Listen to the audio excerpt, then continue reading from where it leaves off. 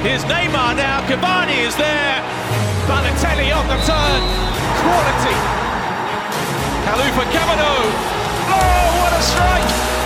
An absolute beauty from Florian Thauvin. Kylian Mbappé wraps it up. Hello and welcome to Le Beau Jeu podcast. Coming up in this week's pod, Rennes run riot as Mbappé sees red, Neymar hits Ed, and we ask, is the Qatari project dead? Arsene Wenger is linked with Lyon, but it's another big name from the past, AS Saint-Etienne, that could come back to haunt the Rhone Valley club. We'll bring you up to speed with the European battle and hear from the Icelandic goalkeeper cutting the ice and the mustard in Dijon as the relegation battle gets tasty. With me in the pod today, we welcome back our veteran Ligue 1 enthusiast, the man who's been in France, the Brit in France, the longest, Darren Tulett. Hello. Fantastic start, Matt. Yes, fantastic. I'm working on Bonjour. it. It's impossible not to bring up mustard when we talk about Dijon. Bonjour, Darren. Bonjour as well to Robert Thompson, who is the producer of This Is Paris. He's a PSG specialist. And Robbie, at the moment in This Is Paris, we're featuring a lot of youth team football and women's football. Archive footage, Matt, of the great team from the 1990s. Yes, I am nursing a bit of a cup hangover headache. Just because, yes, I'm having to defend myself left, right and centre, and I feel it's going to be a long 45 minutes coming up for me here. And also in the pod, one of the great rising hopes of Ligue 1 punditry, the youngster coming through the ranks, doing so well, Armel Tanguy.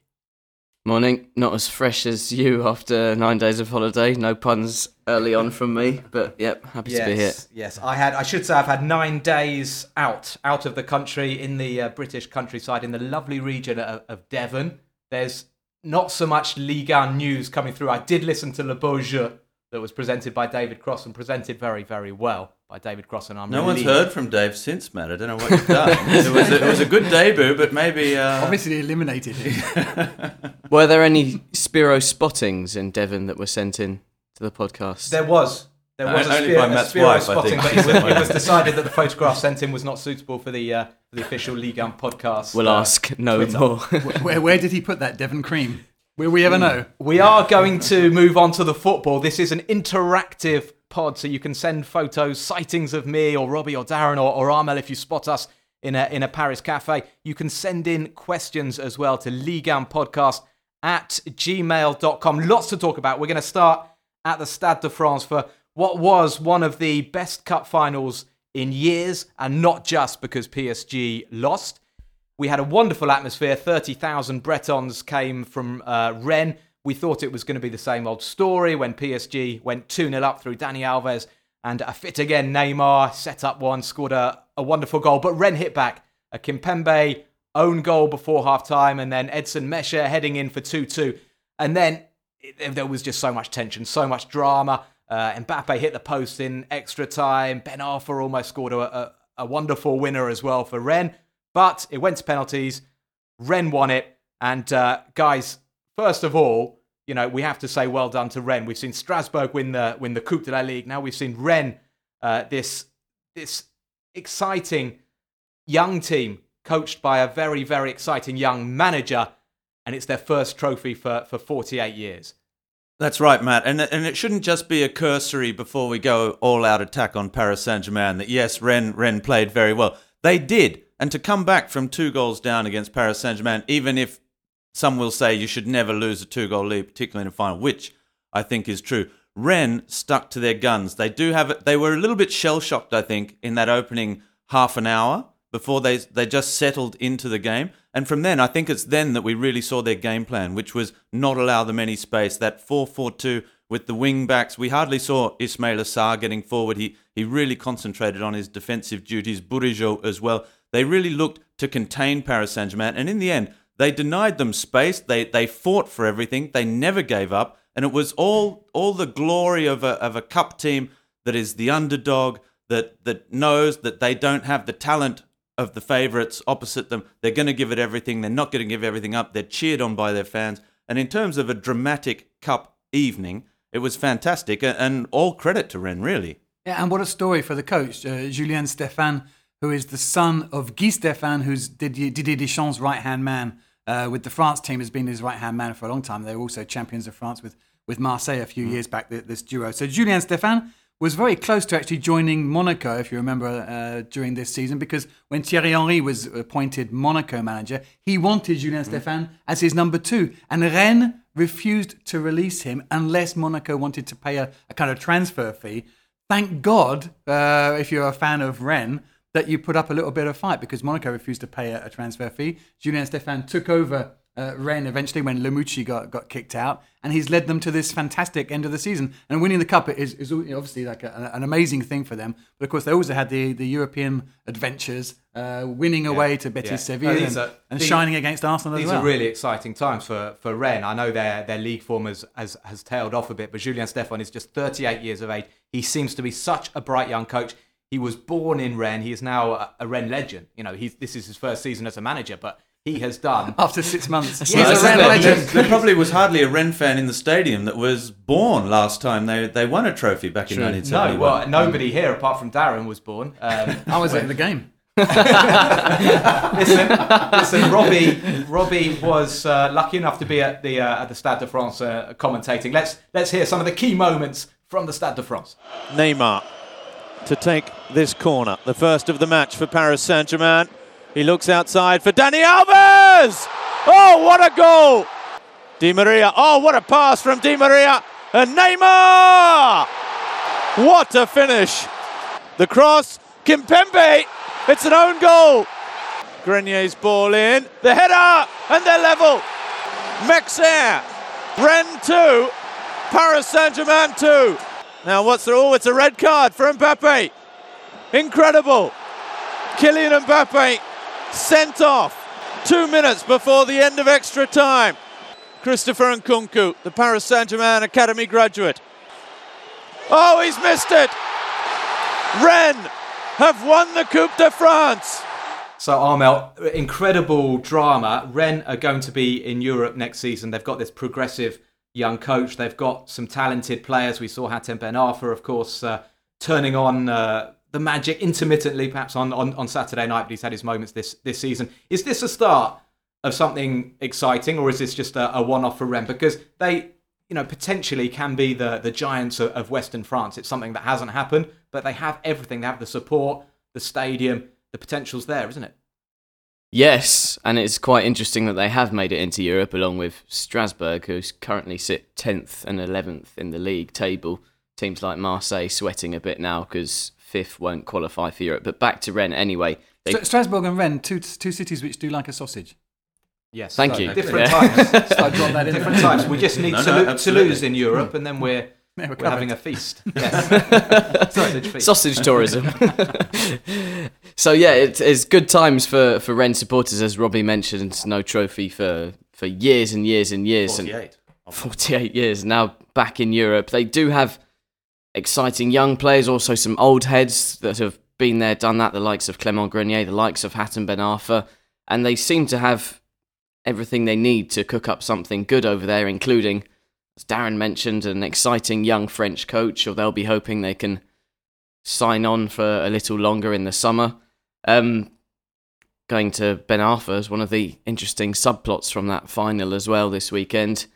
Former Paris Saint-Germain player, of course, who was left out from all sporting activity for over a year. Was a Paris Saint-Germain player without actually being one. Contracted to Paris Saint-Germain, put it that way. Yeah, he's got a bit of a grudge that perhaps people can understand. I don't know the ins and outs of what went on, but he was banished basically for the best part of 18 months, wasn't he, at Paris Saint-Germain? And we saw when the winners went up to get their medals, and Hatem went to high five Nasser Al Khelaifi, the PSG president, and the PSG chief wasn't up for a high five with Hatem, and perhaps that is understandable. Can I just say as well, there's no truth to the rumours that Francois Pinault has pledged 100 million euros towards the reconstruction of Paris Saint-Germain. That's not true. He is putting the money into Notre Dame. Francois Pinault, who was Rennes' owner, it's now his son. in charge, a very wealthy man, and that's a mega rich family. So if France's richest man, isn't he? Behind Madame Bettencourt. If they want to put more money into the team, they can. They have bucket loads. He also said he wondered why he hadn't put more money in before when he saw that what they were capable of. But Darren, Just 100 million. No, but 100 million into PSG's reconstruction probably isn't enough, is it? I mean, no, but seriously. In France, people are saying this is PSG's worst season in the Qatari era. I know Robbie Thompson is already up in arms. I'm almost ready for a spontaneous coup No. Let's just go through it. Yes, they've won the league title. They've had no rivals really in France this year, but they really did mess up the Coupe de la Ligue against Guingamp. They blew a 2-goal lead in the Coupe de France final. They blew a 2-goal lead against Manchester United in the Champions League. This cup final defeat perfectly sums up the PSG season. You have a sublime volley to open the scoring, Daniel Alves from a Neymar corner, absolutely fantastic strike, 1-0.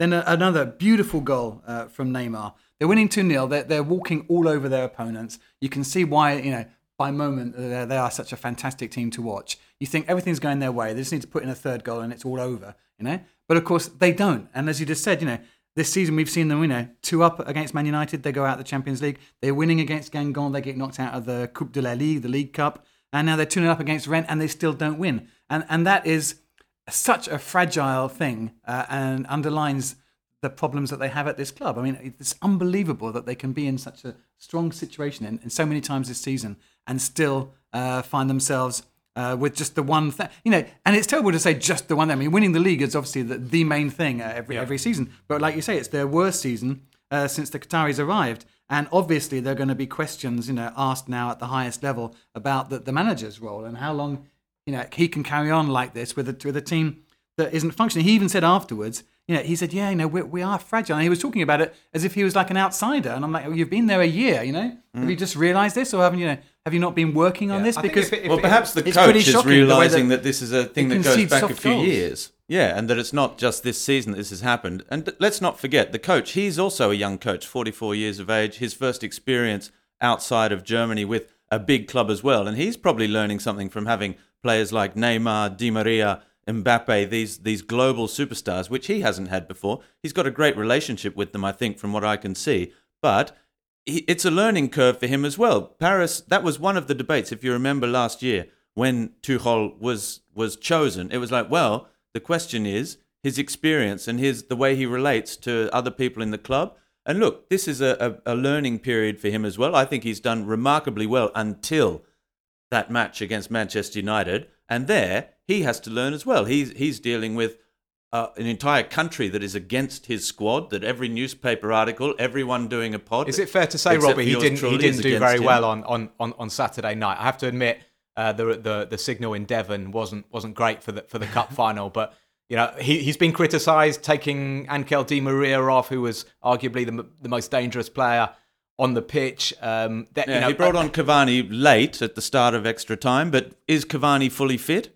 He's only played a few minutes since playing 3 minutes against Manchester United, where with this tendon problem. We don't know if Cavani was very fit. He didn't look 100% fit. He hardly touched a football in the match. And otherwise, who else does he have on? I thought he put Paredes on for Di Maria, and Paredes apparently didn't do very much. Chopped someone down. Was positive. He did a very bad foul. And but you don't bring on players just man for man. You do it to change the system because you're struggling. They changed to a 4-3-3 as opposed to their 3-4-3 when they had Paredes on the field. So look, you bring on a player, you take off a player to change things, to try and tactically change things. It's not, is Paredes better than Di Maria? That's not the debate.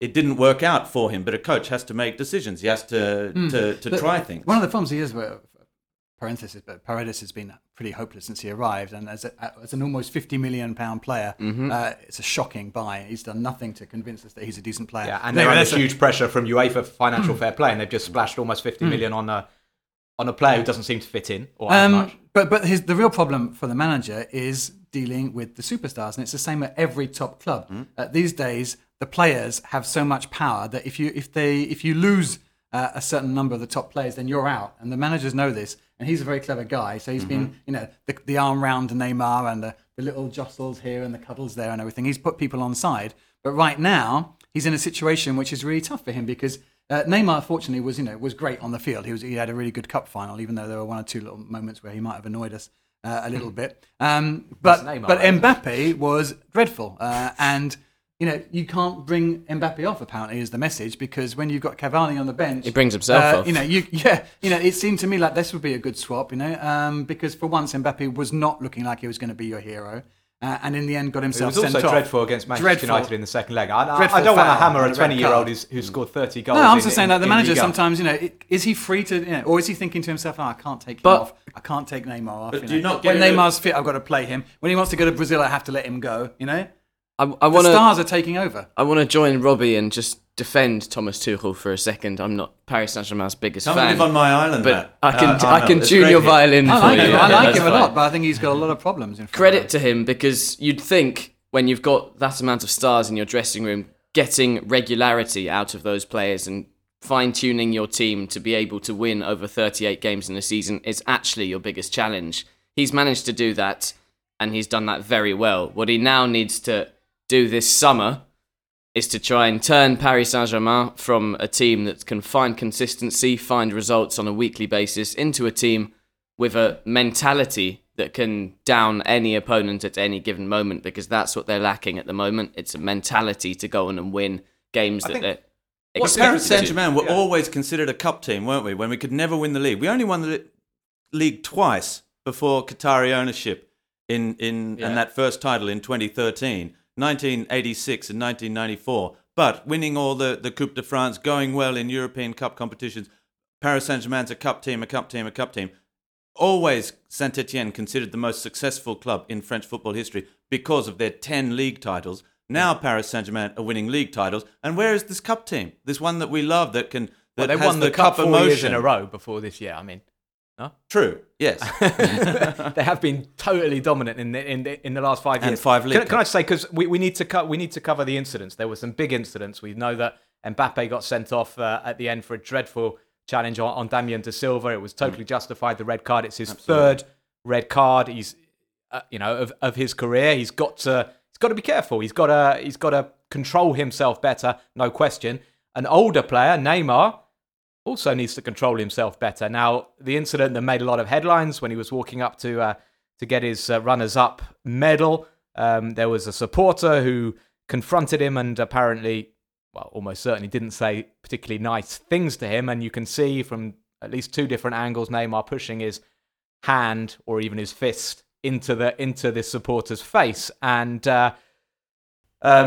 Darren. Yes. I mean, Neymar. It wasn't Neymar me. Can't, it wasn't me. Neymar can't. It wasn't Darren. But in that situation, would you have acted the same? Perhaps? Yeah. Well, first of all, this guy's a dick. I mean, he's shouting insults at every PSG player as they come up, as he does it, waiting for a reaction. As they come up to get their losers medal. So first of all, nasty piece of work. Probably got what he deserved, but. Probably got what he was looking for, what he was hoping for. Yeah, maybe. As well. But from the Eric Cantona school of reacting to fans, you might think it's just it's a very light kind of reaction, tame reaction.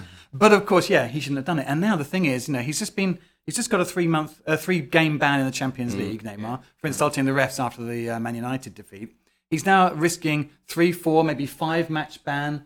From the French league, because you can't lash out at supporters. No, you can't. Whatever But they honestly, say or do. if I'm sitting in a train and somebody starts saying stuff like that to me, the least you would expect somebody to do is to push that. It wasn't, for me. It wasn't violent. A lot of people have come out in support of Neymar. A lot of ex-players saying, "Don't stop. Just walk on by. Walk on by, like all the other players did." Just walk on by, ignore the idiot, Yeah. You get, sad to say, but you get paid all those millions to also have to take some shit sometimes, to get criticised and shouted at in the stadium. Yeah, that's the world we live in. It's a bit sad to say that, but you just got to walk on by, and the guy didn't. And once again, that gesture will cost his club. And there's of course he won't be punished for it. There's a feeling of entitlement in that gesture, as if he's entitled to get away with losing that final without being criticised. Entitlement. That's why I didn't like it. I can understand it, but I don't think it's. I've never lost a penalty shootout in a cup final, but if I had some guy standing there with his phone saying stuff, I honestly, I don't think I'd take it well. But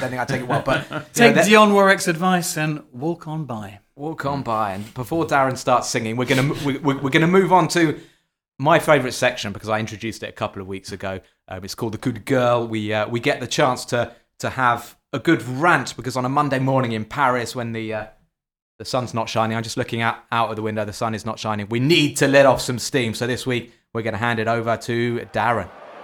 Oh merde, quelle bande de chèvres! C'est mon coup de gueule. Okay, my coup de gueule, something I want to shout about. I'm a fan of Ben Littleton's book on penalties, 12 Yards. Fantastic read. Telling you all about the psychology of taking penalties, talking about organisational part of a penalty shootout. If I hear anybody say a penalty shootout is a lottery, I want to smack them these days. It's obviously something that you prepare for. Don't tell Neymar that. And It'd be an almighty battle. And this is my coup de gueule. I could not believe what I was seeing when I saw the PSG players getting ready for this penalty shootout. What happened is there's the toss. Marquinhos as the captain wins it. And then he did not know what to do.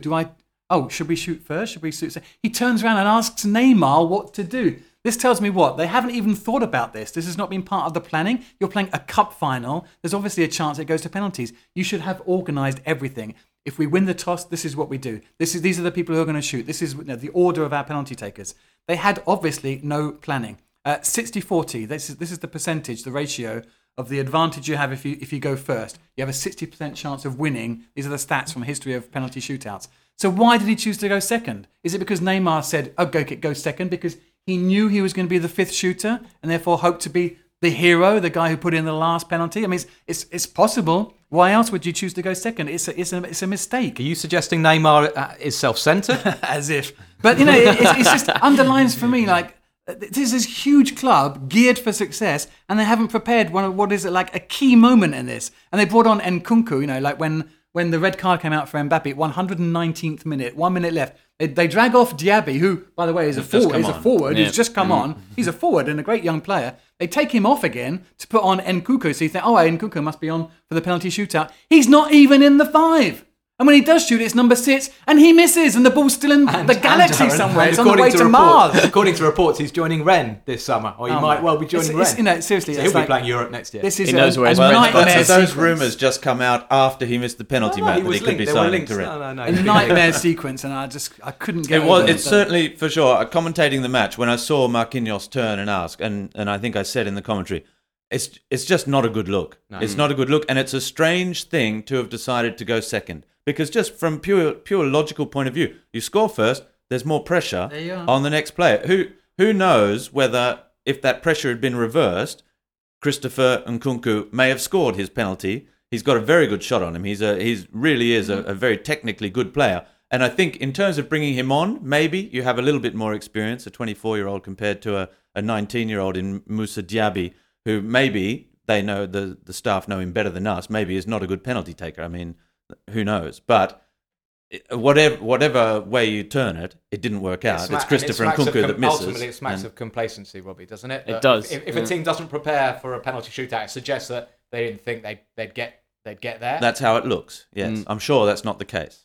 Who'd have thought Paris Saint-Germain fans would be saying that they were missing Thiago Silva in big games? That wasn't the case a couple of years ago, was it? No, but these are difficult times. They're difficult times for Paris Saint-Germain, who are celebrating the league title, but what a bittersweet end to the season it has been for them. Let's wait and see what the atmosphere is going to be like at the Parc des Princes for the next home game. They're playing Nice on Saturday. And I wonder if there's going to be another one of their famous grève d'encouragement, where they go on strike for 20 minutes, the fans refuse to encourage their team. I'm very, very interested to see what's going to happen. There's a certain entitlement for the fans as well, who feel that they can't lose a match as well, which is a strange way to approach a football match as well, which is a contest. Parenthesis. Areola was in the goal, of course, for the French Cup final. Didn't save a penalty. You've got Buffon on the bench. No PSG goalkeeper has saved a penalty all season, and the goalkeeper issue will come back at the end of the season. Another one to be resolved. I was thinking Buffon. I mean, he's such a presence at penalties. Okay, maybe he hasn't saved any this year, but I remember Zidane saying in 2006 he didn't know how to take that penalty in the final because he had Buffon against him. That's why he did a Panenka that went in off the crossbar. And yeah, I mean, but Areola's got a decent penalty record, hasn't he? He's actually won tournaments for France at youth level with a World Cup. Yeah, I mean, there were a lot of issues on Saturday night. Perhaps that isn't the biggest one. Worth pointing out as well, just before we move on, Rennes get off Paris Saint-Germain. Rennes did take very good penalties. They did. They were good penalties. They were good penalties. And go on then, you've got Robbie's last point. I've got a last point on PSG. Go on. No, you go for it, Matt. No more points. I wanted to say, when you were talking about Thomas Tuchel, what I find interesting is that he's actually, you all said it, he's actually really popular. And he's actually changed, I think, the image of Paris Saint-Germain. He's more open.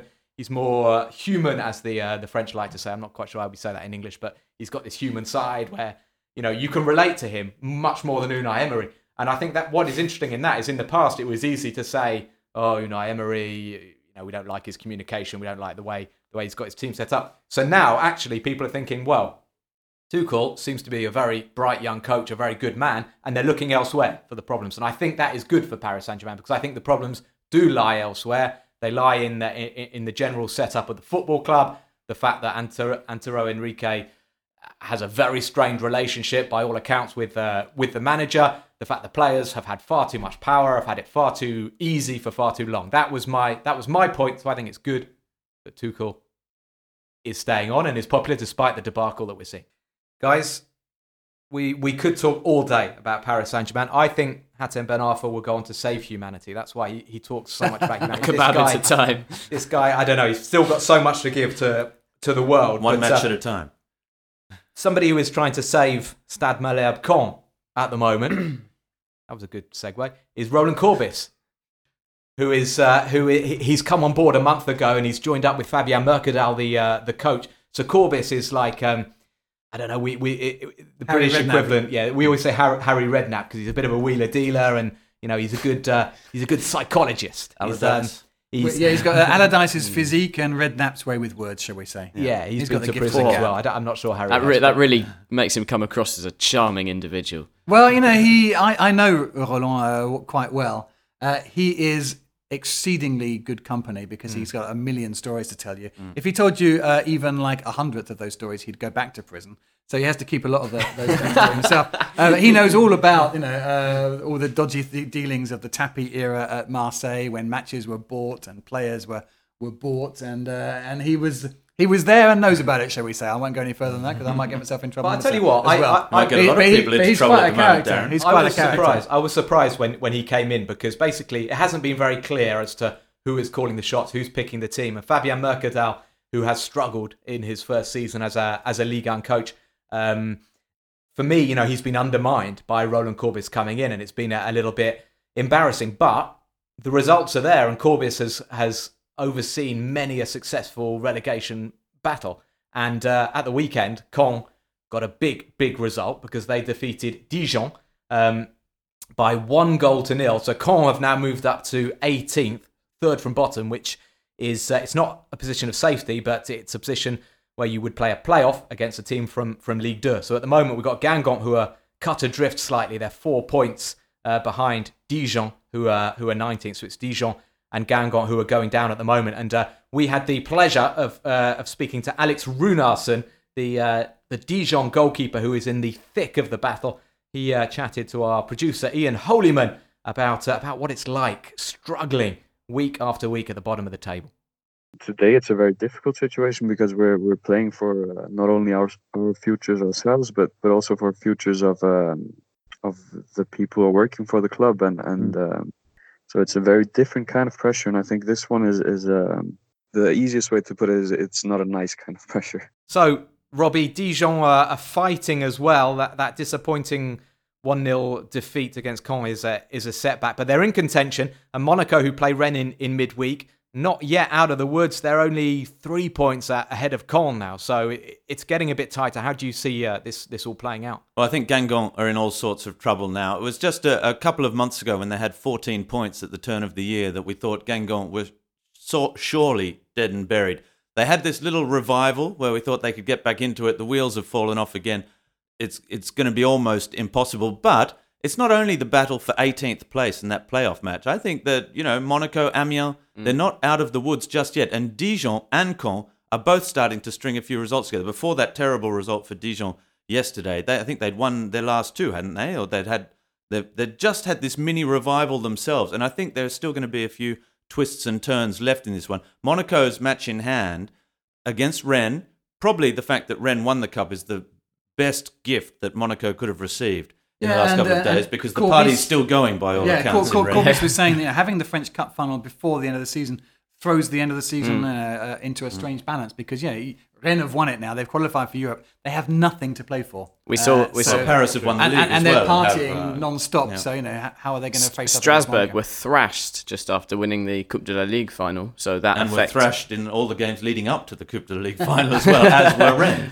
So look, that's always the story at the end of the season, isn't it? When sides have nothing more to play for, you know that it's difficult. Coming back to Guingamp, I'm a bit sad for them because I like their manager Jocelyn Gourvenec, who was brought back to replace Comboiré. I like him mainly because he's a Smiths fan. But anyway, that's not that common in France. Gourvenec's a good chap, but he took over from Antoine Comboiré, the former PSG player and manager, and Comboiré is currently looking at a really kind of weird stat. He may be, I imagine he'd be the first manager to ever take two teams down in the same season, because he started out at Guingamp, who are bottom. He's now in charge at Dijon, who are second bottom. Has this ever been done before? There was a fabulous moment, a match I was commentating earlier this season, when the Guingamp fans were unhappy, and Antoine Comboiré, like Laurent Blanc and that generation of players, all mad golfers. They love playing golf. And there was a huge Guingamp banner in the red and black cop there that said, Antoine,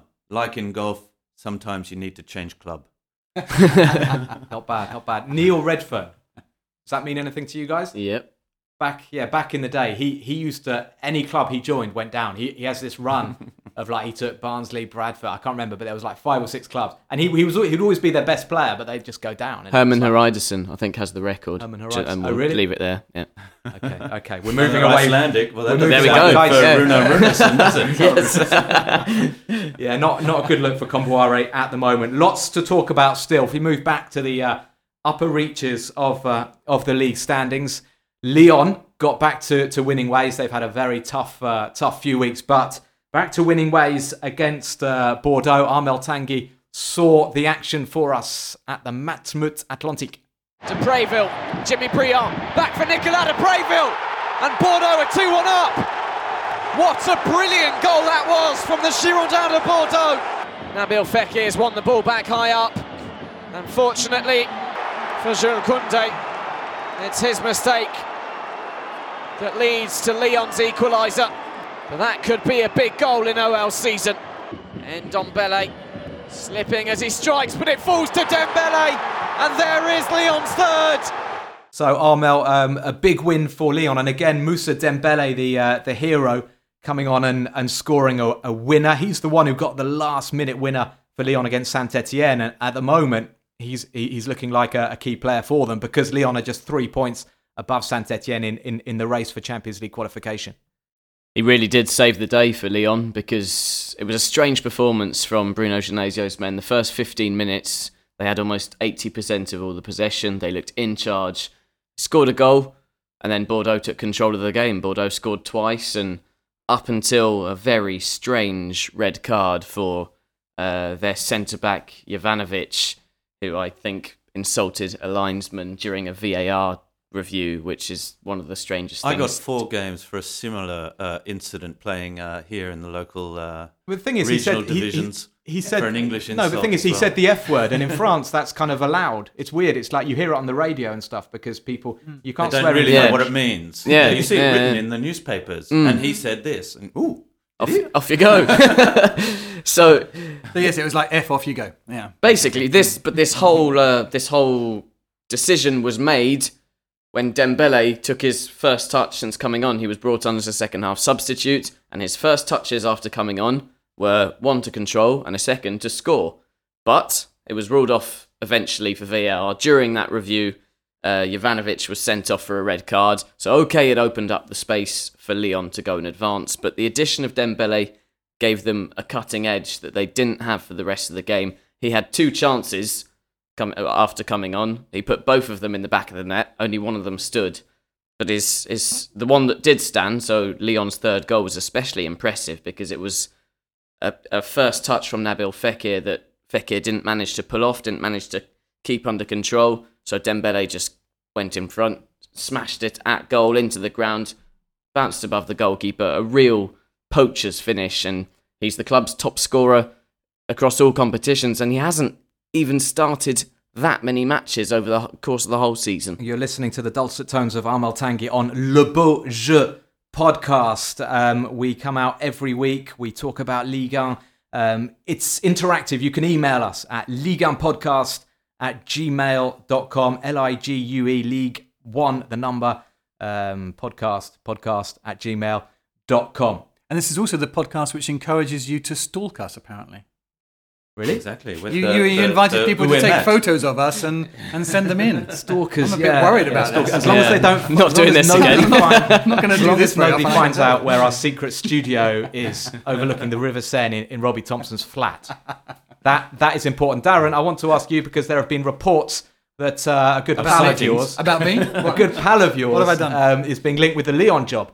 Monsieur Wenger, Indeed. according to L'Equipe newspaper, according to other Yeah. reports as well, has been approached by Jean-Michel Aulas, the Lyon president. Yeah, well, it's interesting because Aulas was on beIN Sports at the end of the game, having won Bordeaux. He's the volubile Lyon president, chairman, I guess you'd say, in England. He's been there forever, and he's done a fantastic job, taking a club that was in the second division when he took over some 25 years ago or something, hauled them up to be like 1986? 87. Okay, amazing job that he's done. They got Lyon is perhaps the best run club in France. They have their own stadium, which is rare in this country. They have the best, I would say, youth academy. They produce a number of players who are stars, in France and elsewhere. And he said on Friday night, I saw his interview. He said, we're thinking of reorganizing the whole management structure. And this is, I guess, where the thinking comes in about Arsène Wenger. Would he be as a coach or more as a director of football? I think it's more the latter.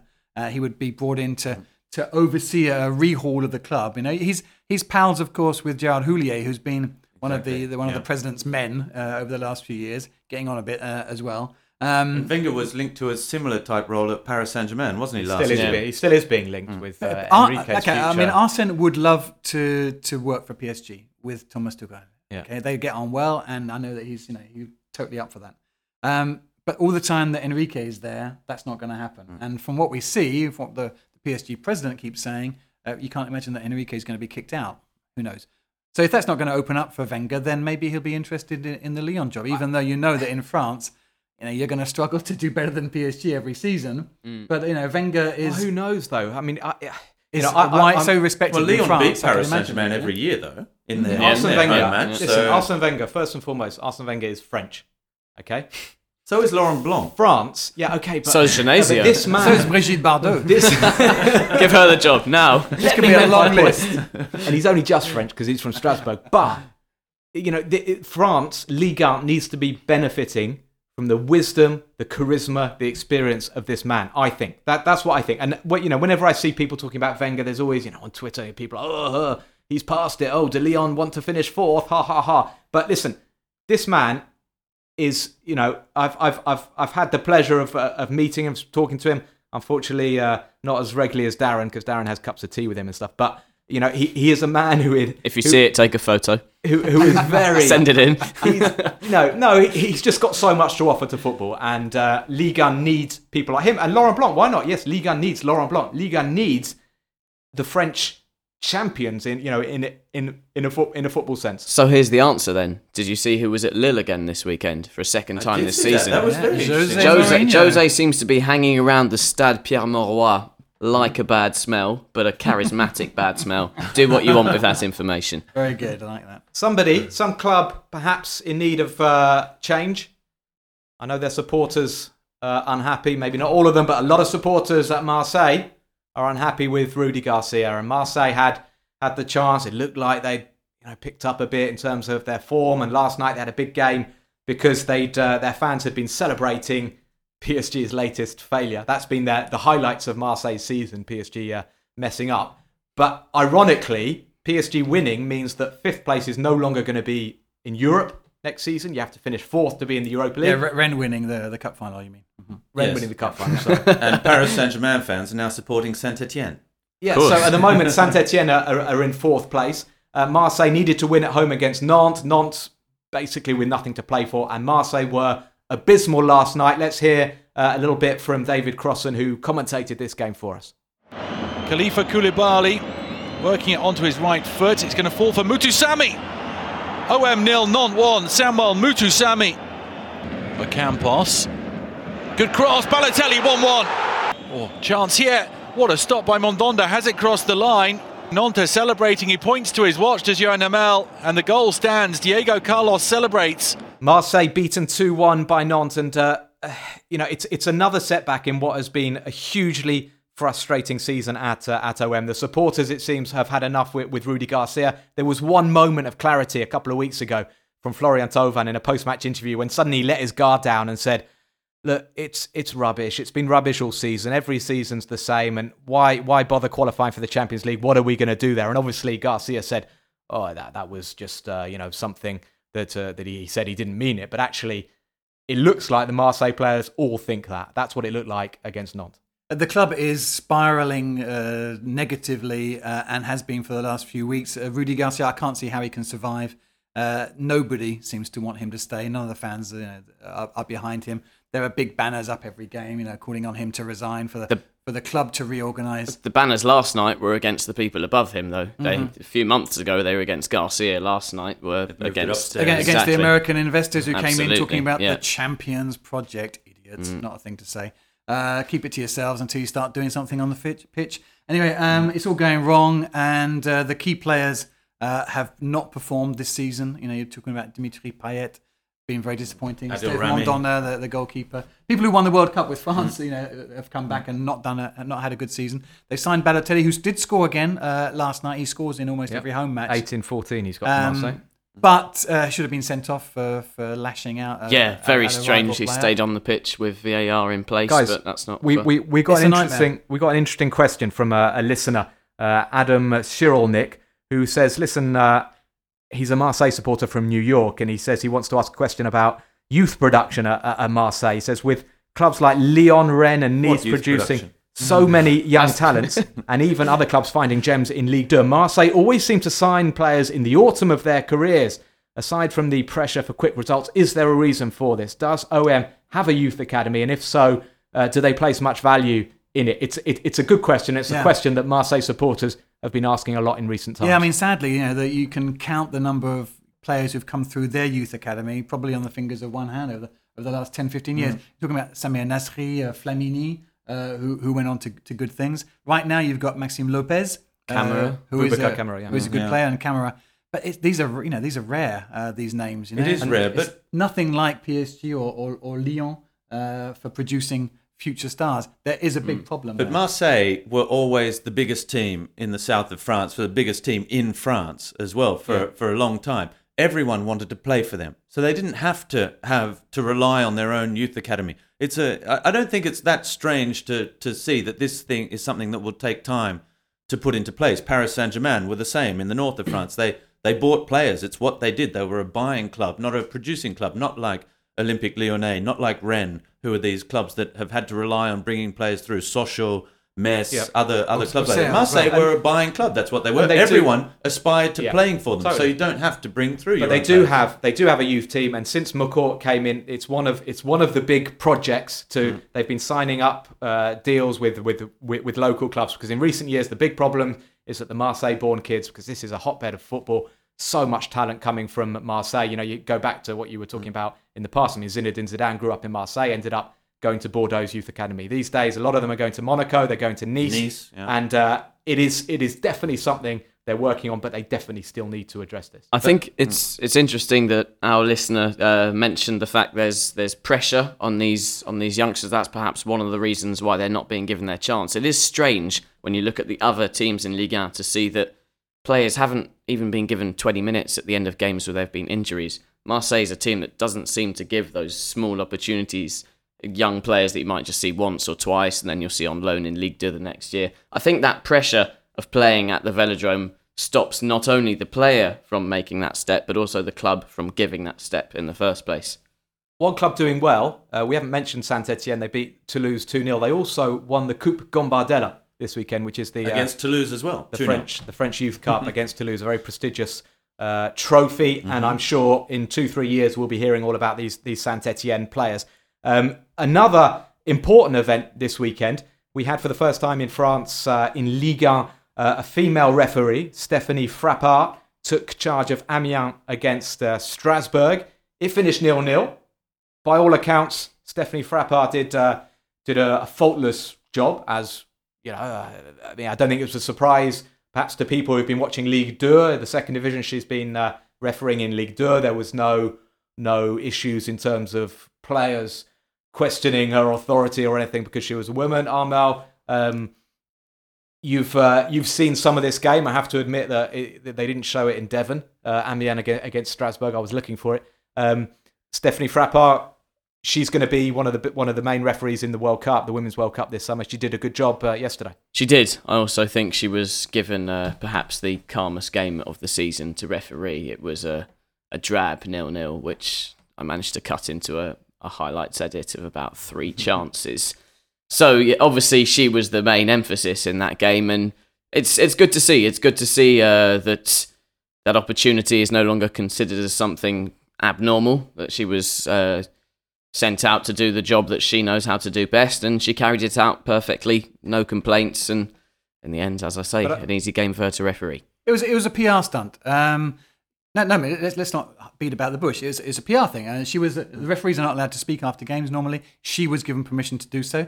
It's positive discrimination, basically, and I think that's a good thing. Yeah. You know, they're saying, we need to help women go forward in football in France. And the French league have been working positively in that, and I think it's a great thing. And French women's football is very strong. Lyon again have got to the Champions League final. They beat Chelsea. They're the best team in the world. There's no doubt. Lyon is the best team in the world. Yeah, women's football in France is blossoming, and this is another step along that path. And not just very good for women's football either. For women in France, it's fantastic to see a woman in a man's world. Yeah, and France are pioneers in some respects. We saw Corinne Diacre a couple of years ago taking charge of Clermont in the second division. And there was loads of publicity. She did very well with them as well. Exactly. There was loads of publicity. And what I found is actually, she did really well. And then nobody talked about it because it was almost like people were waiting for scandals or she was, or she would fall flat on her face.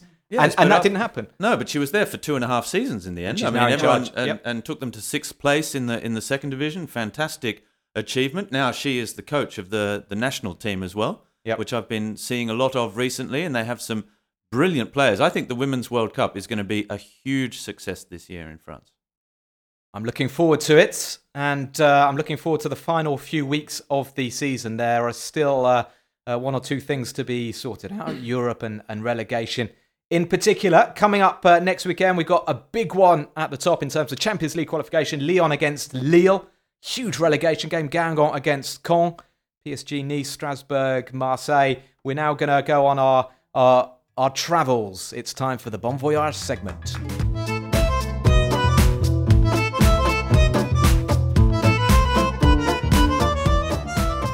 Well, for my Bon Voyage this weekend, on Saturday, I won't even be able to get to the Parc des Princes, unfortunately, because my kids are here, and I'm not unfortunately, my kids are here. I'm spending a lovely Saturday. Start that sentence again. I'm spending a lovely Saturday with the family, which I'm very much looking forward to. So season's over as far as you're concerned, Rob. Oh, the violin's out again. Absolutely not. So Friday night, I will be in Strasbourg. Strasbourg, fantastic city. It has its own little area like Venice as well, called Little France, which has canals and everything. The old centre of town is fantastic. And when I was there for the famous interview with Les Beaux Motifs before the Coupe de la Ligue final, which you can also hear on Le Beau Jeu podcast, I found a lovely little restaurant which does a fantastic choucroute, I had almost stomachache for the next 3 days from having eaten so much. Just couldn't stop eating. A lovely Sauternes white wine with it as well. Lots to do and eat in Strasbourg, apart from sausages, although it did come with about 6 sausages. And also the football team's really good, Robbie, and the atmosphere's really good. It's not just at the Stade de Lemino. Well, food is very important for my football travels. Flamencouche stadium, excellent atmosphere. The Flamencouche I had next to the stadium, or heading back out, not next to the stadium, next to the train station the next day, was below par. And I would not recommend that. Yeah. I'll give you that address too, everyone. Yeah, and the little tip of the hat to Mark Keller, who's been chairman of the club for the last few years. What food does he make? Sorry, brought them up to. Let's get Mark Keller on Le Beau Jeu because absolutely should be. He has done an incredible job, and we will. Let's try and do that for the next couple of weeks. We'll get Mark Keller. Well, if Robbie's off to Strasbourg, then we can get that sorted out. Absolutely. Well, thank you guys. It's been a pleasure as ever. I'm feeling refreshed after my holiday, but relieved to be back in the Beaujeu hot seat. So I hope you've enjoyed it.